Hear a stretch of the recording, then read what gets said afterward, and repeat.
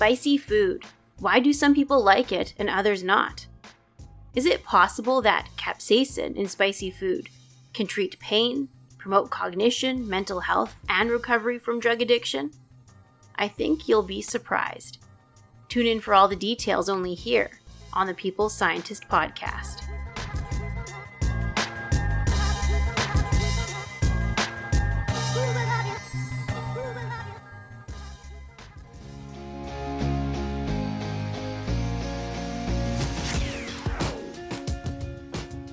Listening to The People's Scientist, the podcast dedicated to helping us optimize our health with the latest scientific findings on neuroscience, physiology, and nutrition. I, your host, Dr. Stephanie Caligiuri, a nutritionist, physiologist, and neuroscientist, will be here with you every single week, bringing us information to ignite our thinking, to help us be one step closer to the healthiest we can be.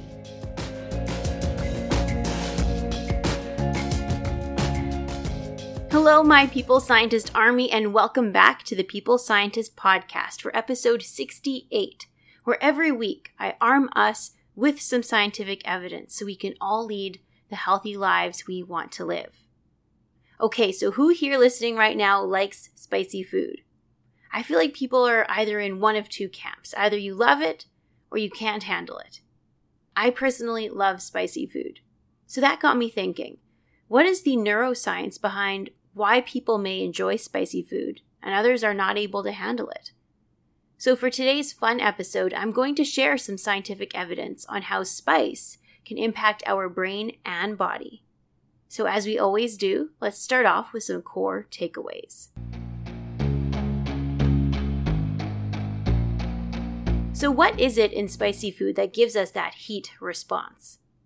It is mostly attributed to a molecule called capsaicin.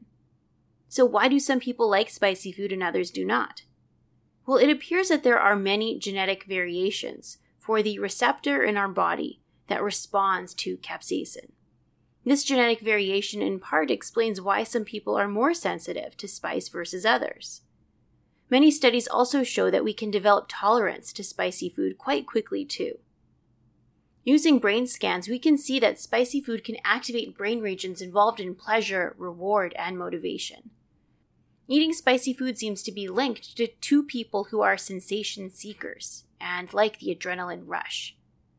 Fascinatingly, in new exciting areas of research, the receptor TRPV1 that capsaicin in spicy food activates has been implicated in pain and mental health like depression, anxiety, as well as addiction. Interestingly, skin patches, lotions, and nasal sprays containing low doses of capsaicin have illustrated to be a potential way to improve measures of pain. Preclinical studies are looking at capsaicin as a way to reduce measures of depression and to promote cognition, memory, and recovery from drug addiction.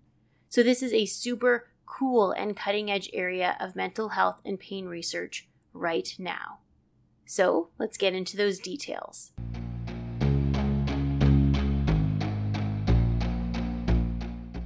The compound in spicy food or drinks that is thought to entice the pain or pleasure of spicy food is thought to be attributed to the compound capsaicin. So the higher the amount of capsaicin, the more spicy something may seem. The Scoville scale is based on the capsaicin content of spicy peppers. So this is a number system or scale that lets people know how hot or spicy something is. Pure capsaicin is at the very top of that scale with a value of 15 million Scoville units. I believe right now the Carolina Reaper is the hottest pepper available at 2.2 million Scoville units. Have you ever tried a hot sauce or dish with the Carolina Reaper? I haven't. It is very hot, but I mixed a tiny dab of that hot sauce in with some food, so it was quite bearable. But by comparison to some more popular hot peppers, a cayenne pepper would be about 50,000 Scoville units, and a jalapeno pepper would be only about 8,000 Scoville units on that scale. So that Carolina Reaper pepper is way above the typical peppers that we see. So some people love spicy food, and some cannot handle it. Why is that? Well, O'Neill wrote a great review in 2012 on this topic, and the reason being is it could be due to a few reasons. For example, capsaicin induces its effects on us by binding to the TRPV1 receptor. Now, I'm going to talk about this receptor quite a bit throughout the episode, so just remember that capsaicin, which is present in spicy food, does its thing by acting on the TRPV1 receptor. So its actions on us are due to its effects on that receptor. So why some people may like spicy food and others don't could be in part because of our genetic differences in that TRPV1 receptor. In fact, there are 6 different SNPs, or known genetic variations, in humans for the TRPV1 receptor. A good analogy to help explain this would be, let's say that we both have a car, and your car has all 4 wheels. So your car drives around quite effectively. It does the job it's supposed to do. Whereas my car, for some reason, has only 3 wheels. So it doesn't drive around very well at all, and doesn't seem to be able to do its job very effectively. It's the same type of thing for our genetic code for the TRPV1 receptor that responds to capsaicin. See, if you have a full genetic code for your TRPV1 receptor, then it's going to do its job quite effectively, meaning that when you eat capsaicin, you're going to feel the effects of it because your TRPV1 receptor is doing what it's supposed to do, respond to spicy food. Whereas my genetic code seems to be incomplete, like my car only had 3 wheels. In some people, there is an exon missing for the genetic code for the TRPV1 receptor, so their receptor does not seem to function as well. As a result, I might be more tolerant to spicy food because my receptors are not responding to the same extent that yours are. Clinical studies illustrate that people living with certain genetic variants in this receptor have different sensitivities to hot temperature, cold temperature, and capsaicin. So some people may be very sensitive or less sensitive to the effects. We also know that tolerance and desensitization to spicy food or capsaicin can happen rather quickly as well. This has been very well documented. So people who grew up eating spicy food are likely to tolerate it better as well. So why might some of us crave spicy food? Well, let's look at the neuroscience. Zhu and colleagues just last year performed a study in which participants underwent an fMRI scan of their brain. These individuals were grouped into either those who crave spicy food or those who do not. And the scientists proceeded to show the individuals different images of foods that were clearly spicy or not. It turns out in individuals who crave spicy food, when they see images of this type of food, regions in their brain that regulate reward and pleasure were recruited. These same brain regions are commonly activated during other pleasurable things like drugs, nicotine, alcohol, music, exercise, caffeine. They also tend to be robustly recruited. These brain regions include the putamen, the insula, and the anterior cingulate cortex. These brain regions have been implicated in urges to consume pleasurable things and are implicated in addiction. So this speaks to the fact that spicy food may recruit similar brain regions as addictive or pleasurable things. This may be due to the fact that the TRPV1 receptors that respond to capsaicin are present in these pleasure and reward brain regions, meaning that they might be able to change the activity of these brain regions. But does capsaicin make its way to our brain? It appears that it does, yes, as 50 to 90% of the capsaicin we eat is absorbed in the stomach and small intestines and makes its way to our blood. The maximum concentrations appear in our blood after 1 hour after consuming something spicy. In rats, they do indeed see capsaicin appearing in the brain, but only about 5% of the original dose seems to make its way to the brain. Spicy food craving or the liking of spicy food may also be related to our personality traits.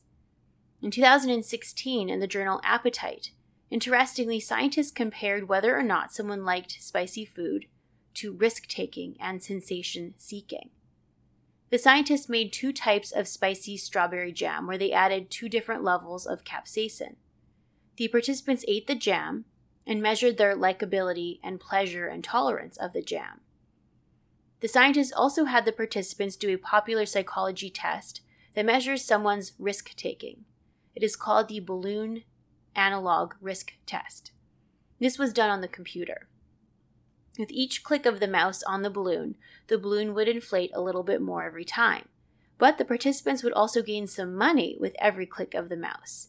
But if they overinflated the balloon, it would pop and they would lose all of their money. The participants had several rounds of inflating a different balloon to gain money, so they could potentially adjust their risk-taking as the game went on. What the scientists noted was the individuals who tended to like the spicy jam, and also who tended to eat more spicy food, had higher measures of risk-taking. For example, individuals who reported eating spicy food every day and who really liked the jam had an impulsivity score 6 times higher than the individuals who do not eat spicy food at all and who rated the spicy jam as unpleasurable. On average, the group that did not like the spicy food clicked on the balloon 19 times, whereas the group who enjoys spicy food clicked the balloon 40 times, so just over double. The scientists also noted high measures of sensation seeking in those who liked spicy food. So what do you think of these results? I love spicy food and probably eat spice every day, but I'm not so sure I am a risk-taking person. A sensation seeker perhaps, because I do love adventure, adrenaline rushes from sports, like I've gone skydiving and I would love to go again. So maybe there's something to it. In fact, in preclinical models, capsaicin is known to recruit the locus coeruleus region of the brain, which can respond by increasing adrenaline or epinephrine in our system. So this speaks to the sensation or thrill-seeking aspect of eating spicy food. So there are some basics on why some people may love spicy food. It could be due to genetic differences in the sensitivity, due to the development of tolerance, sensation seeking, the adrenaline rush, and because of the recruitment of pleasure brain regions.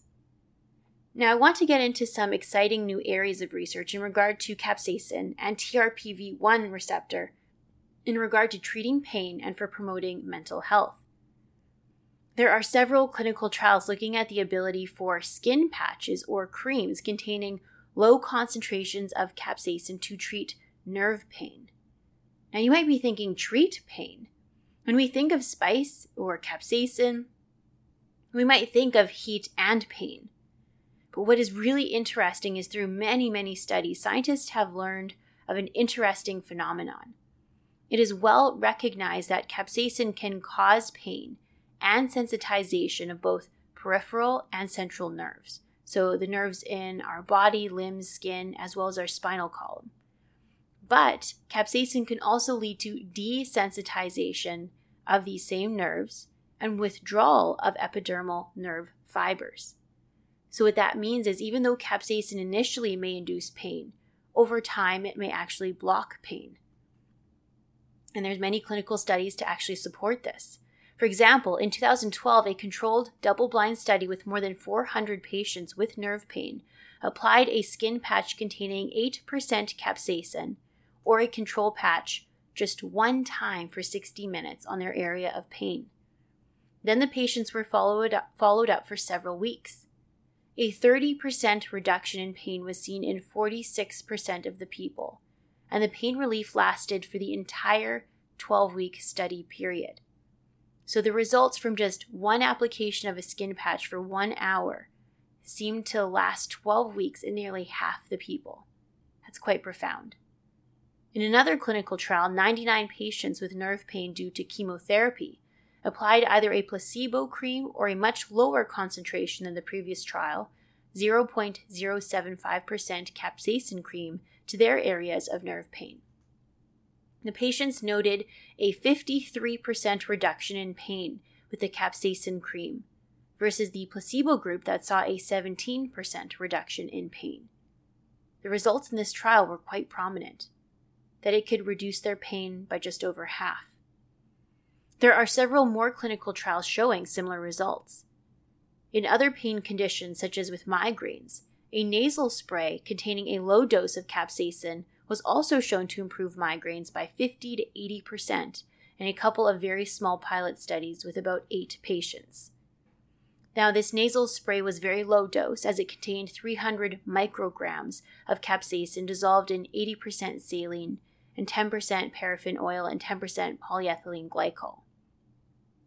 So who would have thought that capsaicin could help with pain? I found this to be absolutely fascinating. And the mechanism by how it's able to reduce pain is quite profound as well, because it causes a rapid desensitization of the nerves. It is very important for us to keep in mind some side effects were noted, like skin redness, skin burning, and temporary mild pain. Now, I do caution against us making our own lotion or nasal spray, as it could be very dangerous to our skin or our nasal passages if it's done incorrectly. Skin patches containing capsaicin do cause the capsaicin to enter the top layer of the skin very rapidly within 1 minute, and these levels are often detectable in the blood in the nanogram per milliliter of blood range.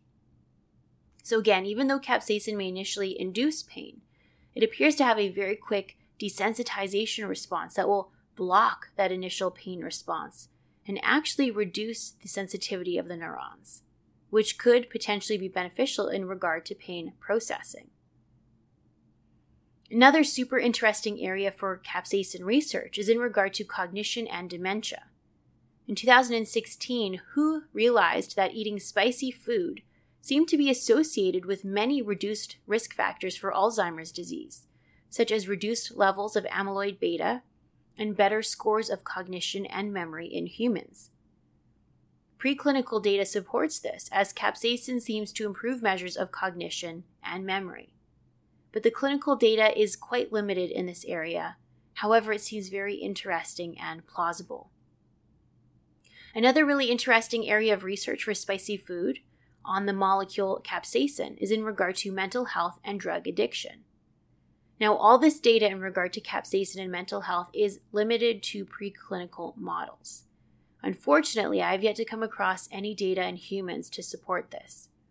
But nevertheless, this data is really fascinating, and it lays the foundation for future clinical research.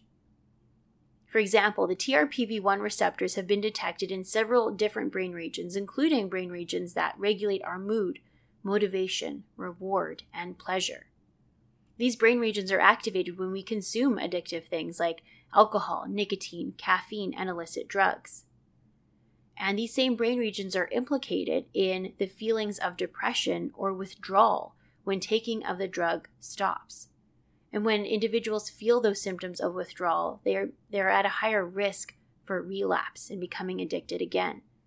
So as a result, scientists started to question if the TRPV1 receptors in the brain could be activated by capsaicin, and if that would change the activity of these brain regions and change drug addiction or withdrawal or depression. So for example, in 2011, Hayes illustrated that after application of nicotine in a preclinical model, withdrawal was induced and measures of depression were seen, but a low-dose treatment of capsaicin was able to significantly reduce withdrawal symptoms and reduce measures of depression in nicotine withdrawal. Further, in another study in the journal Neuroscience in 2016, the scientists also looked at another type of drug, an amphetamine. The drug methamphetamine meth would be an example of an amphetamine. In the preclinical model, withdrawal from the drug was induced, and measures of depression were again noted. The scientists administered this time capsaicin to the brain in this model, and noted a very strong antidepressant effect. They realized that this was mediated by those TRPV1 receptors, but also seemed to be mediated by the NMDA receptors too. Some old studies in rodents indicated that pretreatment with capsaicin before exposure to morphine may have reduced signs of drug withdrawal and relapse. So what's really fascinating is capsaicin does not seem to just have an impact on one type of drug, but several different classes of drugs, as capsaicin seemed to reduce the withdrawal symptoms from nicotine, from a strong stimulant like an amphetamine, as well as from a pain medication like morphine.